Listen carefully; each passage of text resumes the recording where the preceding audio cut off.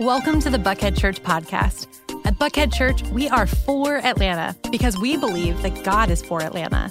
And these days, it's more important than ever to be known by what we're for. And we hope this podcast helps you in your life and faith.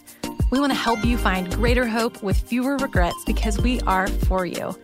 If it's your first time with us, head over to buckheadchurch.org/new so we can meet you and send you a free For Atlanta gift on us. If you're not already receiving weekly emails from us, make sure to head to our website, scroll to the bottom, click Stay Informed, and sign up today. The best way to keep up with everything going on is to follow us on social media, subscribe to our YouTube channel, and download our free Buckhead Church app. But most importantly, I hope the following episode inspires you to take the next step forward in your faith journey this week. Enjoy. Well, several years ago, after a long season doing what I do, leading and teaching and preaching and ministry and leading through some navigating some challenging and exciting seasons, I was coming near the end of a certain season, and I had several people write me some notes and some notes of encouragement and some thank you letters and things like that. And one person in particularly sent me a gift, and it was one of the more unique gifts I've ever received. This gift was it was a framed picture of a phrase. And it was really well done. It was nice. It was a nice picture, nice frame. And in the center of the picture and the phrase was this phrase right here. It's not even a full sentence. It was "the reality is." And I was like, well, that's a weird thing to send somebody as a gift. And there was a letter that accompanied it that talked about how much this person learned from me. But this was the phrase that they remembered the most. And I thought this was odd. And so I took it home and I showed it to my wife. And I said, look at this. This is the strangest gift I've ever received. And she said, she looked at it and she said, are you kidding me? That's hilarious. You say that all the time. The reality is this. The reality is that. And it was like, at that point, I was just irritated. I was like, really, after all of these years, after all of this time, after all of the work, that's what you remember. I mean, I had seen some really cool things that people had done with Andy's portable, repeatable, pithy, rhymey phrases that he has. And this is what I got. That was my thank you and sort of the memorabilia that, that was going to hang in my office. It was nice. It was a nice gesture. It's not hanging in my office. As a matter of fact, that day I decided internally, I didn't make this commitment out loud, but I made a personal commitment. And I'm never saying this phrase ever again because apparently I would say it over and over. And I hadn't thought of that in years until just a few weeks ago. I was sitting right down here in the front row and I was listening to a sermon.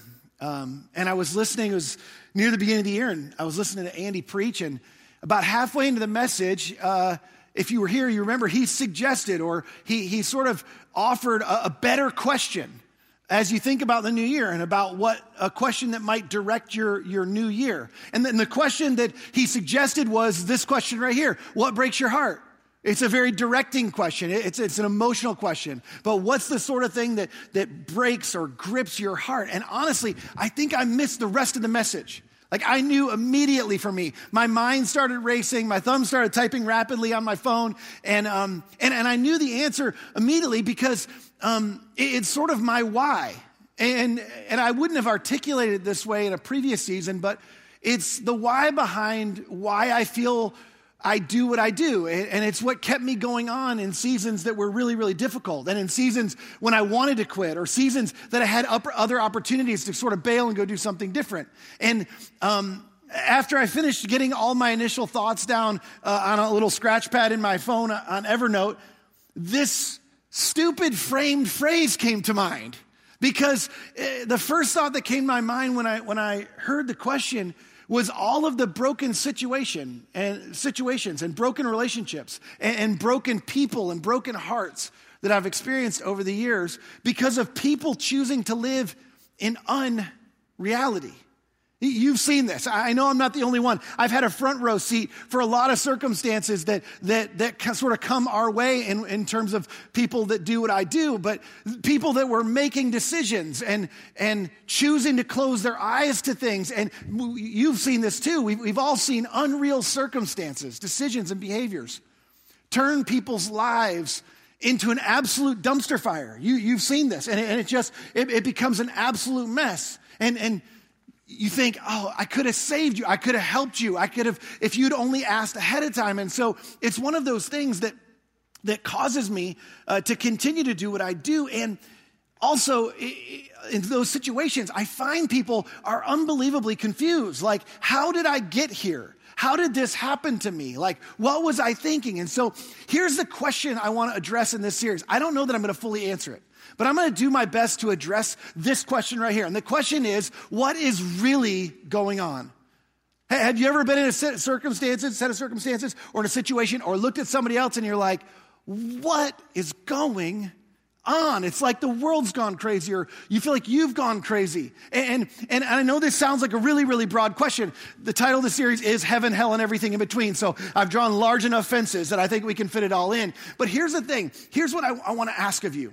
For some of you, and you're going to have your pushbacks, you're going to have your questions. In fact, we're going to kind of dive really deep pretty quickly here. Here's what I'm going to ask is, would you at least be thoughtful about this? For some of you, this is going to be some of the most important content, not my content or my message, but the content we're going to look at is some of the most important content you're ever going to consider. And that's all I'm asking of you.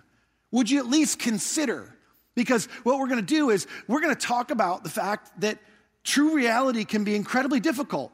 And what I want to do is try to do my best to offer what seems to me is a biblical framework for what's really going on when things go wrong. And you can push back and you can have your questions, and that's fine. But I'm just going to ask, would you at least consider, would you thoughtfully consider this content that we're going to put forth? And here's the thing. In order to do this, in order to understand what's happening when things go wrong, we have to go all the way back to when things first went wrong. And I know exactly what you're thinking, and it's not what you're thinking, because it's not the place in the beginning. Because I like to go back to Genesis in the beginning. It actually started before the beginning, if that's possible. And to make that more confusing, we actually have to go to the end to discover what happened before the beginning. Now, to make sense of all that, let me explain. Let me give you a little context. In several places in the Bible, several different people and several different authors talk about this ancient war that happened. There was an ancient war that was before the beginning of the world, before the beginning of humanity. And it took place in heaven. Matthew talks about this. Peter talks about it. Jesus talked about it. John, Ezekiel, Isaiah, several different places in the Bible that reference this conflict or this war that took place before earth was created, before our world was created. And the story has to be pieced together. If you're really interested, send me an email. I'll be happy to send you a sort of a more comprehensive place where you can look at all this. But I'm just going to give you the highlights, an overview of what happened. Now, there was an angel, and he was known as the morning star. As a matter of fact, his name was Lucifer. He's also known as Lucifer, but Lucifer is translated as the morning star. He was actually a star among the highest ranking of the heavenly beings or the angels that were known as the cherubim. The cherubim were some of the highest ranking angels. I know some of you are thinking, oh gosh, what are we talking about? He was actually a covering cherub is what it's known as. And the covering cherub, this is what they did. They actually surrounded, the cherubim altogether, they surrounded the throne of God. And their job, what they were tasked with was guarding and defending the law. Specifically, their job was to look after and guard and keep up the order of heaven. That there was a created order to things, and their job was to protect that order of things by being a sort of first defense surrounding the throne. Now, motivated by a desire to no longer be under God. So Lucifer did not like the order of things. He didn't like to be governed. He wanted to be out from underneath God's governance. He launched a rebellion. And in truth, this was a governance war. That's what it was about. This governance war was a struggle for ultimate authority, and whether it was ultimate authority in the universe, we don't know. But clearly, Lucifer did not want to be under God's authority any longer. He wanted to be the authority of his own life and his own realm, and he brought a lot of the other angels along with him. And instead of being a reflection of God's creation that he was, because everything that God creates reflects him, he wanted to be a replacement of God. Instead of protecting the order of things, he wanted to defy the governance of God. He chose to deny the natural order of things. And denying God's authority was an attempt to defy the fundamental order of things. And it didn't go well for him, that's for sure. In fact, you can read more about the story, but as anyone who picks a fight and can't back it up, it doesn't go well for them. It went about just like this would go if these two kind of got in a tangle. And so this is where we have to go to the end. So if you have a Bible, you may or may not want to turn there, but I'm going to go all the way to the book of Revelation for a second. I don't know if any of you have read Revelation. It's hard to make sense of. There's a lot of imagery. You have to do a lot of homework, a lot of studying, a lot of digging to understand what it's talking about. But in Revelation, which is a book that was written by the Apostle John, John had a vision that came to him from heaven. And it was a vision that God gave him of how things would end up in the end, at the end of this age. And so there's lots of metaphorical language about what's going to happen. And it's sort of the culmination of this conflict, the conflict that started way back in the beginning when things first went wrong. And as a part of Revelation, John actually talks about this incident when Lucifer defies God and this governance war breaks out in heaven. And he tells us what happens to Lucifer. He says that ancient serpent called the devil or Satan, this was Lucifer, who leads the whole world astray. He was hurled to the earth and his angels with him. So John talks a little bit about Lucifer and a third of the cherubim that sort of sided with him, that were kicked out of heaven. And the first time he surfaces after he's kicked out of heaven, anybody in human history? The Garden of Eden, thank you. Whew. I was getting nervous there for a second. He surfaces in the garden. And this is another conflict for governance. Now just be thoughtful for a minute. Think about this. This is an attempt to defy the created order of things. What happened in the garden? God's original created order, it only had one rule in the beginning. There was only one thou shalt not. There was lots of things that man and woman were free to do. And there was one tree in the center of the garden God just said, hey, I want you to trust me. Don't eat of that tree. If you eat of that tree, you will surely die. So I want you to trust me. Don't touch that tree. Well, the sly serpent, Lucifer, he says to the woman, like, come on, like, did God really say you'll surely die? I mean, surely you won't die. I mean, if you eat, perhaps this is what God's afraid of. Perhaps you'll be like God. And in that temptation, it's the same appeal that caused Lucifer to rebel in the beginning. It was the desire for autonomy, for self-governance. And it was contrary to God's created order of things. And so the crafty creature, who was, more than any of us could handle and more than they could handle, he took what God created and what God taught, and he twisted it, he perverted it, he counterfeits it. And he whispers the same thing to her that he whispers us. It's like, I mean, surely it's not going to go that way for you. I mean, just do what you want. I'm sure it'll be fine. Like, you don't have to listen to him. You can do what you want to do. And out of their own free will, the man and his wife, they ate of the tree, and they brought chaos into the world. Not just into the world, but into their world. They brought chaos into their relationship with each other. They brought chaos into their relationship with God. And so one of my questions immediately is, I mean, why in the world did God create humans with free will? I mean, it seems like that he should have eliminated that after the whole ordeal with Lucifer and the other cherubim. But here's the thing. Is to eliminate free will, is to eliminate the opportunity to choose things like love and to choose things like adventure. And God didn't create man as a programmed robot. God created you as people to enjoy and to enjoy his creation, to choose what you want to enjoy, to have some free will. And love requires free will, but that also brings some measure of unpredictability, which can be dangerous and it can be chaotic. And so that's where things in the beginning all went wrong. And the interesting thing is that's not that different than what we experience today. Some of you are thinking, okay, that's all really, really interesting. And some of you are thinking that's terribly boring. Your question is, okay, you said you're going to talk about what's really going on. And what does that have to do with what's really going on? And if you're serious about the question, the answer is absolutely everything. This is how the authors of the Bible depict our reality.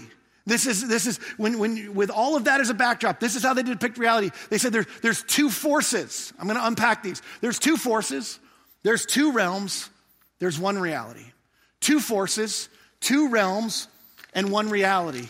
The two forces that exist in the world, the two forces are, I got to go over here, are heaven and hell. They're the forces of heaven and hell. And I know for some of you that's a bit problematic. And some of you are thinking, I don't know what I think about heaven and hell, and are they actual places? And that's what we're talking about. I don't want you to get lost in that. Most of you believe in good and evil. You believe there's forces of good and evil in the world. And that's good enough for now. We'll come back to the rest. But equate those with heaven and hell. This is the way the scripture talks about it. There's two forces. There's forces of heaven. You can call that the force of good, and the forces of hell, the force of evil. And then there's not only two forces, there's two realms. And this is to simplify, the two realms are the seen realm and the unseen realm. Now, some of you are going, okay, like where are we in this? Are we in church? Like some of you think this is primitive, it's mystical, it's ancient Eastern. I just reserve judgment till the end. I just want you to consider for a minute. I mean, the truth is we're shaped by Western thinking. And in Western thinking, we think far more concrete and verifiable and tangible, four-dimensional. And some of you are like, exactly. But do you know that the brightest minds in our world, specifically the quantum physicists, those quantum physicists in our world, they believe in more unseen dimensions than they do seen dimensions. String theory is one of the most sophisticated ideas in physics. And string theory has discovered at least 10, if not more, dimensions in the world that have an impact on our world. And 7 or more of them are unseen. So even the brightest scientific minds in our world believe there's more going on than just what you see and what you determine or what you impact in life, that there are other things that impact our reality. Here's why this matters. It's because when it comes to our one reality, most people who believe in heaven and hell, believe that heaven and hell are in the unseen realm, like there's two realms, the unseen and the seen realm. They're in the unseen realm, and that everything else, our reality, everything else is in between. There's heaven and there's hell, and there's everything else that's in between. But that's not what the scriptures teach. In fact, the scriptures teach that these two realms, the realms of heaven and hell, they actually overlap our world. These two realms and their influence and their forces, they actually overlap the world in which we live and the realm in which we live. And they influence our thoughts and our decisions and our actions. And this is at play every day in our world. Now, there is two different realms. There's seen and unseen. But these two forces that are in two different realms are having an influence in your reality, and they're diametrically opposed to each other. They continue from the beginning all the way to where John talks about the conclusion of this battle or this war in the end. They're warring against one another for governance in our reality. You've seen this. You see the battle between good and evil, the forces for good and the forces that seem to represent evil in our world. You see them warring and battling and undercutting each other over and over and over. And Paul, the Apostle Paul in the scriptures, he describes this, but he describes it on a personal level, how it's functioning in your life. His description of this battle and this conflict is how it's happening in our reality, in your life, and in my life. This is what he says. He says the sinful nature, the nature that came from the defying of God in the beginning, the choosing not to follow the fundamental order of things. Sin just means to miss the mark. When things went off the rails and they went the wrong direction and it missed the mark, it created the possibility of a different type of nature that was against the order of God. It's known as the sinful nature. The sinful nature wants to do evil, which is just the opposite of what the Spirit wants. The Spirit of God is wanting to lead and guide our lives. That's what he promised the Spirit would do in our lives. That he would guide us, that he would illuminate our minds to truth. He would comfort us and guide us in the way we should go. And the sinful nature wants the opposite of what the Spirit wants. And the Spirit gives us desires that are opposite of what the sinful nature desires. And then this next phrase, this is everything. This is sort of the centerpiece, the genesis of this entire series. He says, these two forces are constantly fighting each other, so you are not free to carry out your own good intentions. These two forces are constantly fighting in your world, in our world. And the truth is one or the other wins out and governs your life, and it governs my life. You're not free to govern your own life. You think you are. You think you do. But the scripture says these two forces are way stronger than your good intentions, no matter how good they are. And every day, you make choices, and I make choices. And the choices we make are influenced by forces that are both seen and unseen. And here's what actually happens. When we make decisions that are consistent with the order of heaven, what happens is we bring heaven down into our lives. We bring the order and the blessing and the things of heaven into our lives. And when we make decisions that are against the order of heaven, against the instructions of God, the way that we should go, the instructions God's given us, we pull hell up into our lives. And you've experienced this before. In fact, if you were to continue reading, we hear about some of these things that can come down into our lives, the blessing of heaven, the things that come down when we follow the order of heaven and we submit our lives to the governance of heaven and God's will for our lives. We experience things like love and joy and peace and patience and kindness and goodness and faithfulness and gentleness and self-control. These are all the things that are like, we aspire to be and we aspire to do. This is #goals. And these are the people that you want to hire. These are the people that you hope your kids turn out to be. This is the type of person you want to work for. Yeah, I don't have to explain to you that these are the good things in life. And then the truth is this happens in a very significant way. The truth is some of us, we don't realize this, but heaven and hell exist in our world. I'm not used to 3 markers, by the way. Anybody like the different colors? Anybody with me on that? Clapping for the colors. Okay. I'm going to have to mix up the colors more often.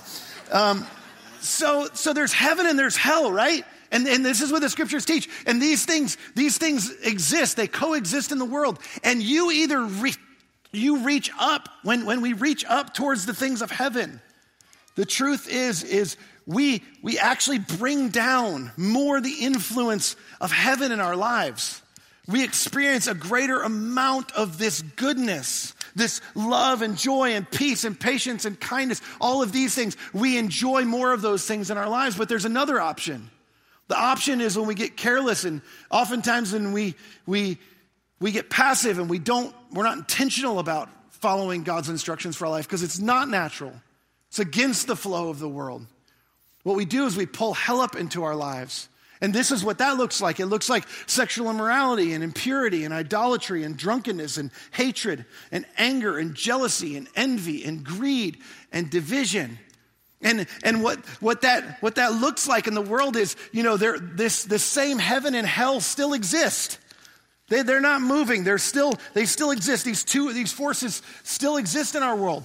But instead of leaning towards and reaching towards the ideal that God has for us, that guides us towards, that we don't really realize it fully in this life. But what happens is we end up reaching down and aiming too low. And we end up pulling all sorts of hell up into our lives. And I don't have to convince you of this because you've experienced this. You've seen it. And here's the thing. The reality is, I'm going to say it. I'm coming back to it. The reality is you can't argue with this list. Come on. You can't argue with this list because you've seen the destruction and the hellish consequences that come as a result of these things in your life. The allure of sex and money and possessions and retribution and ways to escape. Those are powerful forces. And you can't see them. But they exist. You know they exist. Because you've been overtaken by them. you've been governed by them. And this is what Jesus warns. There's someone behind this. You have an enemy that exists in this world, and he's come to steal and to kill and to destroy. But Jesus said, he came as a rabbi, as a teacher, to guide us in the way. He said, if you'll follow me and you'll follow my way, you'll choose to follow me and follow my way, I will lead you to a fullness of life, life to the full, a life that is beyond what you could ask or imagine. It's immeasurably more. And that's why he gives us so many instructions that we scratch our head at and sometimes we turn up our nose to, like flee sexual immorality. And then he talks about what that is, and it's like, oh gosh, that's so old-fashioned. Maybe. Or maybe it's for people who want to experience true intimacy, the way God designed for us to experience true intimacy. Because sexual immorality destroys intimacy.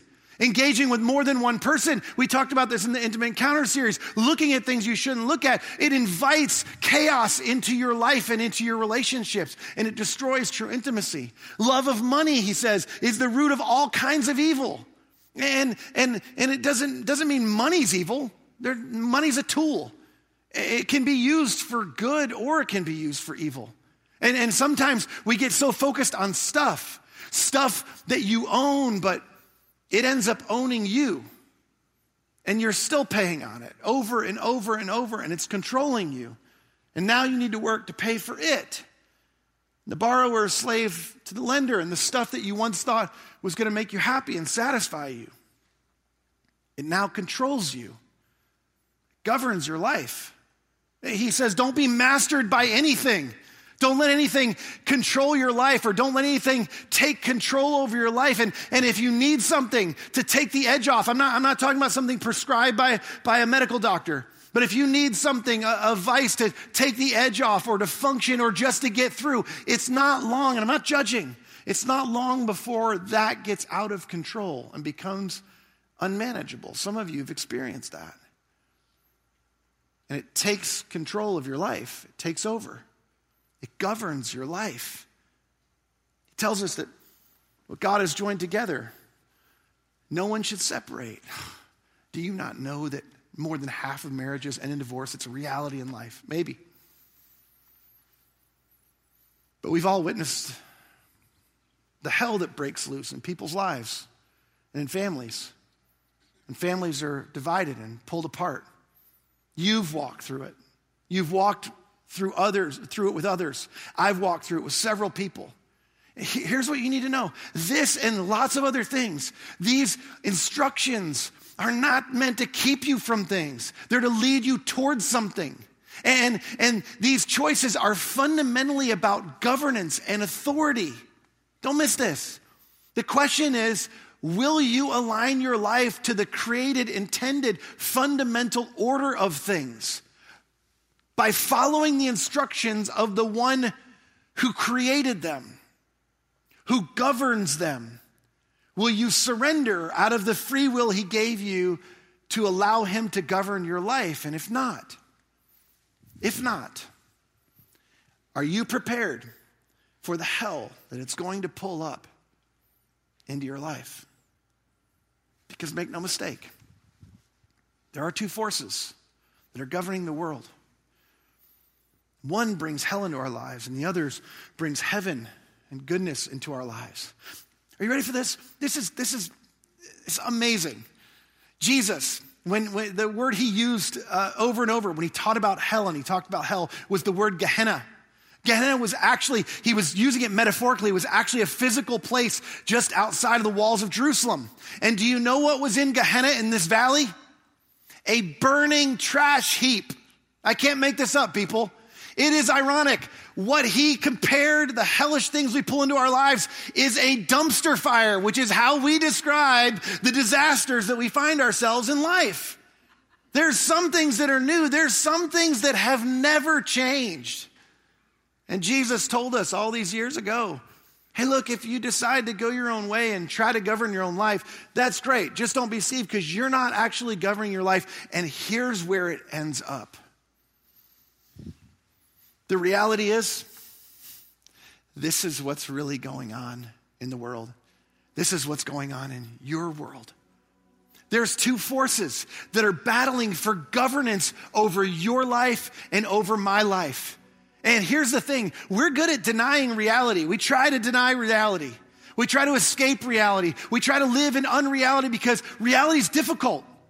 The reality of the world that we live in is difficult because of these forces that are battling. I make no light of that.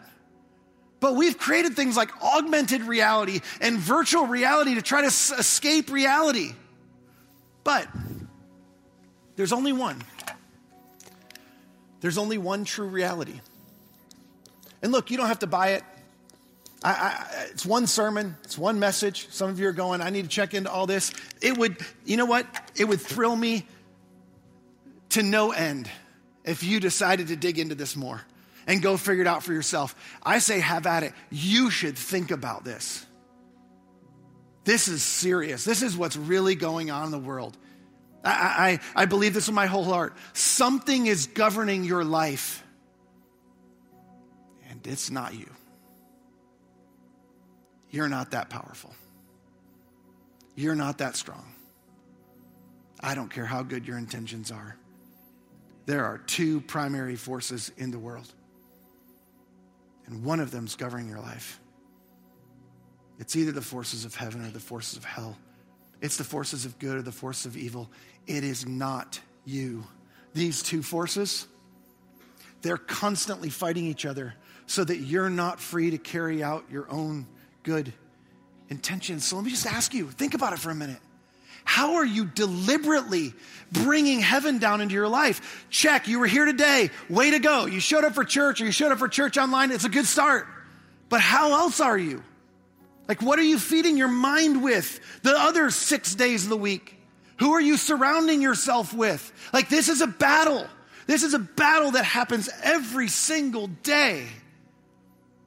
And the truth is you have to be intentional. You have to be deliberate to allow God to govern and guard and guide your life. He promises to do it by the power of his Spirit if you'll let him. Conversely, some of us are carelessly pulling hell up into our lives. We jump from thing to thing to thing, and we've tried it every wrong way. Maybe try it the right way one time. Maybe try it God's way one time. I mean no judgment. I'm just saying, you've tried everything else. Why not try this?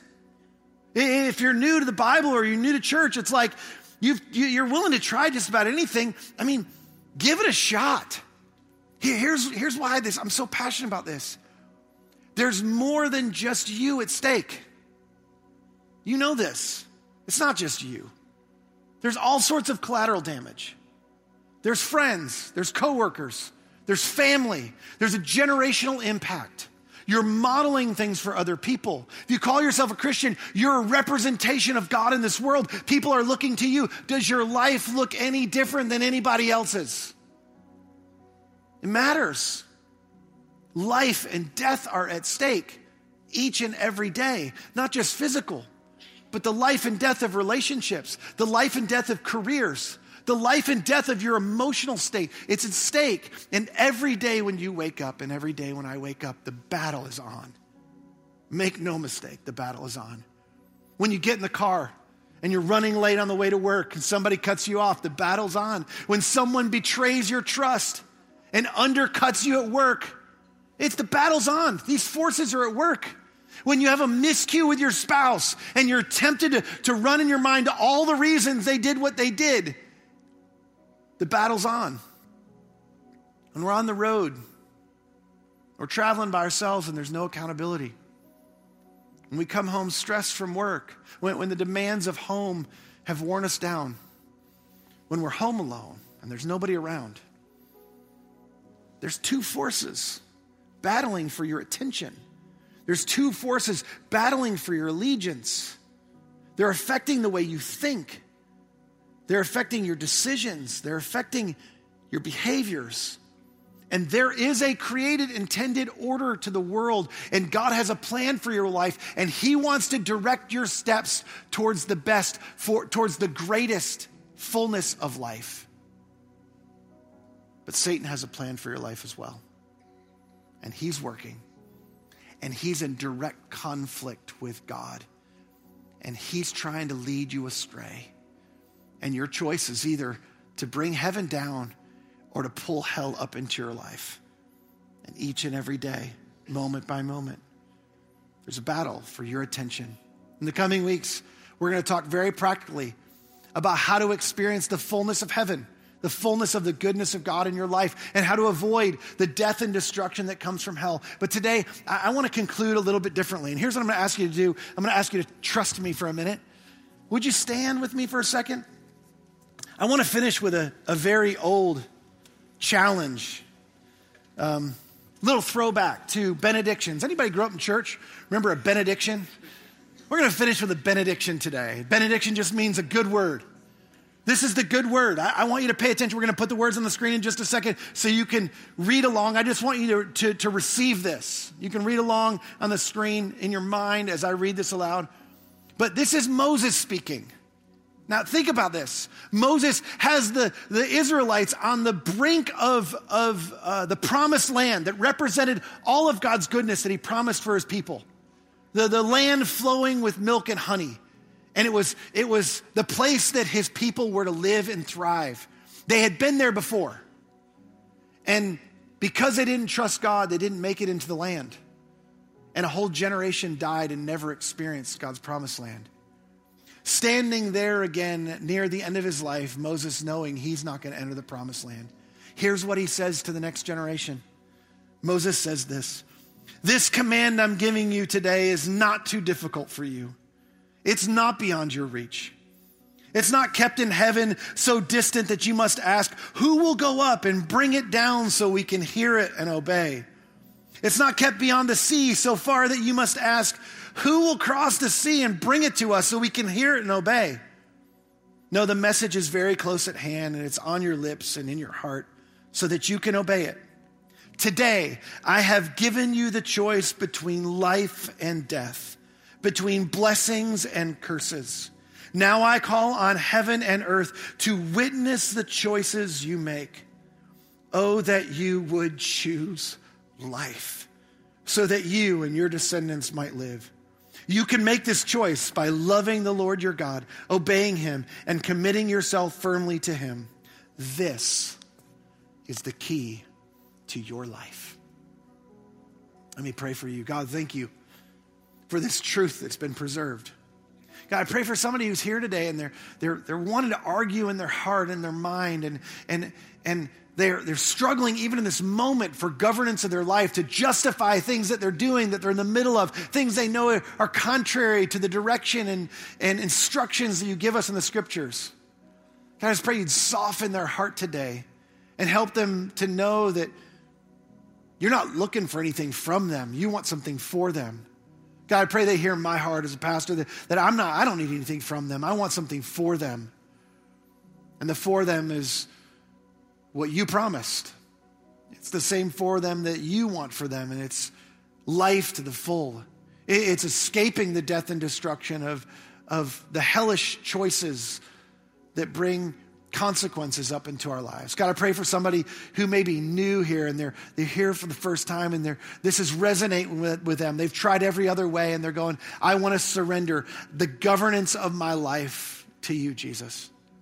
I pray today, in this moment, they would just either maybe physically with their hand reach up or just in their heart reach up to you and go, God, I today, before heaven, I want to make the right choice. I want to choose life and not death. I want to choose blessing and not curse. Will you come in and take control of my life? I pray many people across the room, even people who profess to be your followers today, maybe for the first time would choose to surrender to you as the governor, the Lord, the King of their lives. And that they walk out of here changed, committed to surrendering to your Spirit to guide them in the way that they should go. I pray incredible blessing on their lives as they reach towards your ideals, they reach towards heaven. Shower your blessing, shower your goodness into their lives. And I pray it in Jesus' name. Amen.